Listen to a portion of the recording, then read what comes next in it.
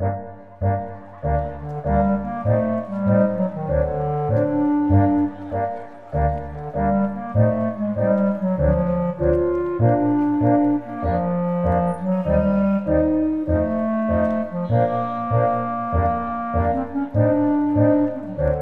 de memória.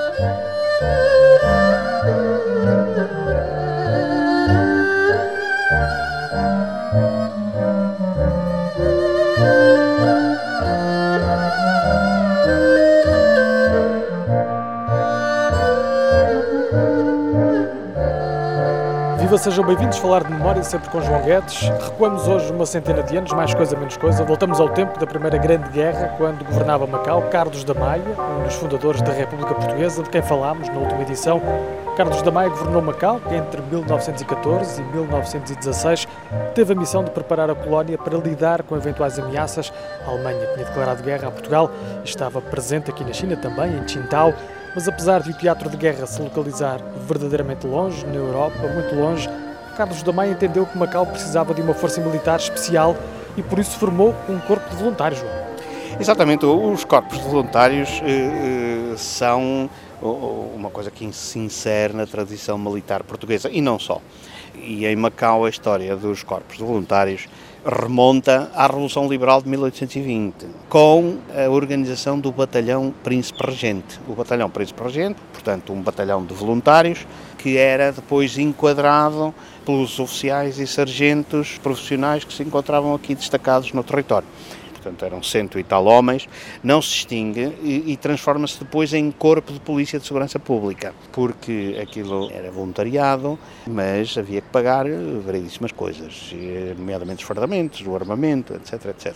O Estado via-se aflito para conseguir subvencionar um corpo de polícia, de maneira que acabaria até mais tarde, já após finais do século XIX, acabar por ser o próprio Conde de Sena Fernandes que, a expensas próprias, mantém o Batalhão Príncipe Regente e o paga do seu bolso. E tinha a esquadra em casa. Exatamente, e tinha a esquadra em casa, que é uma coisa fabulosa, só em Macau é que poderia acontecer uma coisa dessas.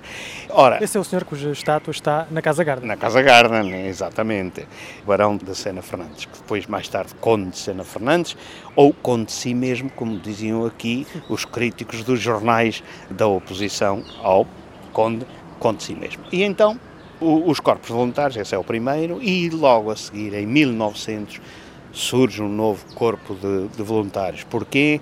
Com a ameaça precisamente alemã. Portanto, estamos 14 anos antes da verdadeira ameaça, que é a Primeira Guerra Mundial. Em 1900, há a revolta dos Boxers. Um movimento na China contra a presença estrangeira. Exato, e portanto os Boxers eram uma seita que se julgava imune às balas, e de maneira que, enfim... Enfrentavam o perigo, o inimigo, exato, de peito aberto. Exato, e de maneira que, bom, a coisa não funcionou, mas, portanto, nessa altura, 1900, aqui os alemães rondam Macau e desembarcam na Ilha de Dom João. Ilha de Dom João, hoje Ilha de Enchim, Ilha da Montanha. Exato, porque foi unida por um aterro e de maneira que hoje é uma Ilha da Montanha só. Na Ilha de Dom João os alemães desembarcam, há depois protestos internacionais, depois a coisa acaba por terminar deste modo. As forças portuguesas e as forças alemãs regressam aos respectivos navios ao som dos apitos da Marinha. A tensão é grande, mas nem sequer ocorrem confrontos. Portanto, nessa conjuntura, a situação foi de grande tensão e o Corpo de Voluntários foi formado. Portanto, em casos de exceção, os funcionários públicos eram imediatamente militarizados, mas todos os portugueses maiores de 21 anos eram imediatamente aceites na constituição de um exército voluntário. O exército não, o tal um batalhão de voluntários. 1914 volta outra vez a coisa a ser um bocado mais grave, porque, como tu dizes, os alemães estavam em Qingdao. Já tinham, de facto, um poderio militar. E mais ainda, os alemães dominavam todas estas ilhas aqui em torno das Filipinas. E de maneira que é formado outra vez o Corpo de Voluntários, mas aí já de uma forma bastante mais séria, porque nós tínhamos também um outro Corpo de Voluntários em Xangai. E aqui o Carlos da Maia, o governador, pede ajuda a Portugal, pediu um reforço de militares para apoiar aqui os militares que estavam estacionados em Macau, mas o governo de Lisboa recusa o pedido. Pois, exatamente. Eu creio que acabaria por ter alguma razão, porque as hipóteses de defesa de Macau eram muito poucas. Uma situação análoga, desculpa João, àquela que se passou com a invasão de Hong Kong pelos japoneses quando os britânicos optaram por não fazer frente à invasão. Seria um desperdício. Era a teoria das praças inexpugnáveis. Os ingleses tinham essa filosofia bélica. Apesar de esses voluntários nunca na prática terem sido necessários, apesar de constituídos, enfim, deles fica aqui a homenagem no Jardim de São Francisco, né? Foi construída uma torre em sua homenagem.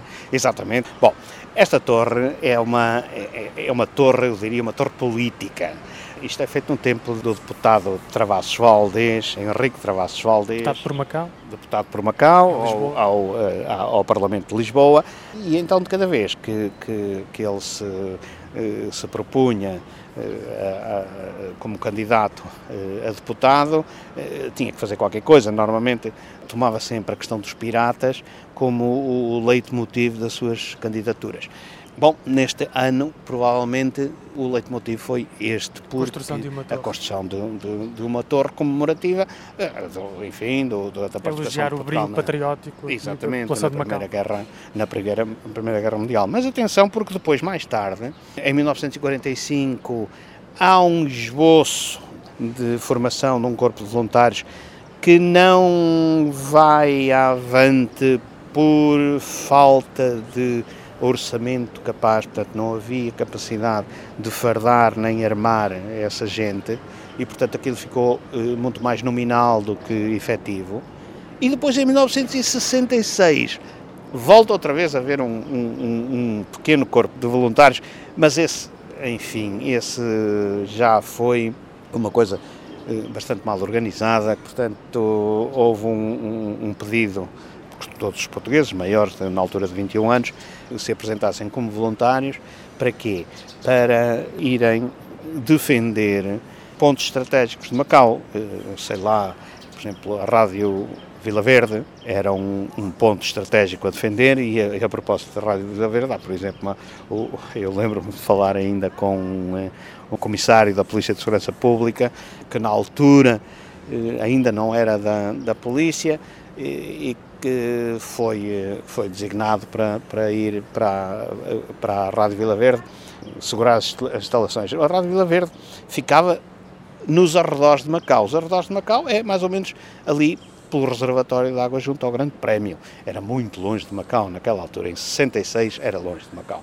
Ele lá foi, integrou-se no corpo dos voluntários, ofereceu-se, só que depois disseram que não pagavam os almoços e os jantares e ele não foi, porque agora para já tinha muita dificuldade em conseguir trazer o almoço ou o jantar de um restaurante de Macau e levá-lo lá. E não tinha ninguém que o fizesse. De maneira que, portanto, essa mobilização geral que ocorreu em 1966 ainda menos efeitos produziu do que tinha ocorrido antes, em 1939-45, durante a Guerra do Pacífico. E assim recordámos quando Macau teve um batalhão de voluntários que estava preparado para participar na Primeira Guerra Mundial. A missão seria apoiar aqui a guarnição militar, mas os voluntários e também os outros nunca chegaram a entrar em ação. Pode seguir-nos em memoriamacau.blogspot.com e ainda no Facebook, basta procurar por Falar de Memória. Estamos também na página da Rádio Macau na internet. Obrigado, João. Até para a semana. Obrigado, Hugo.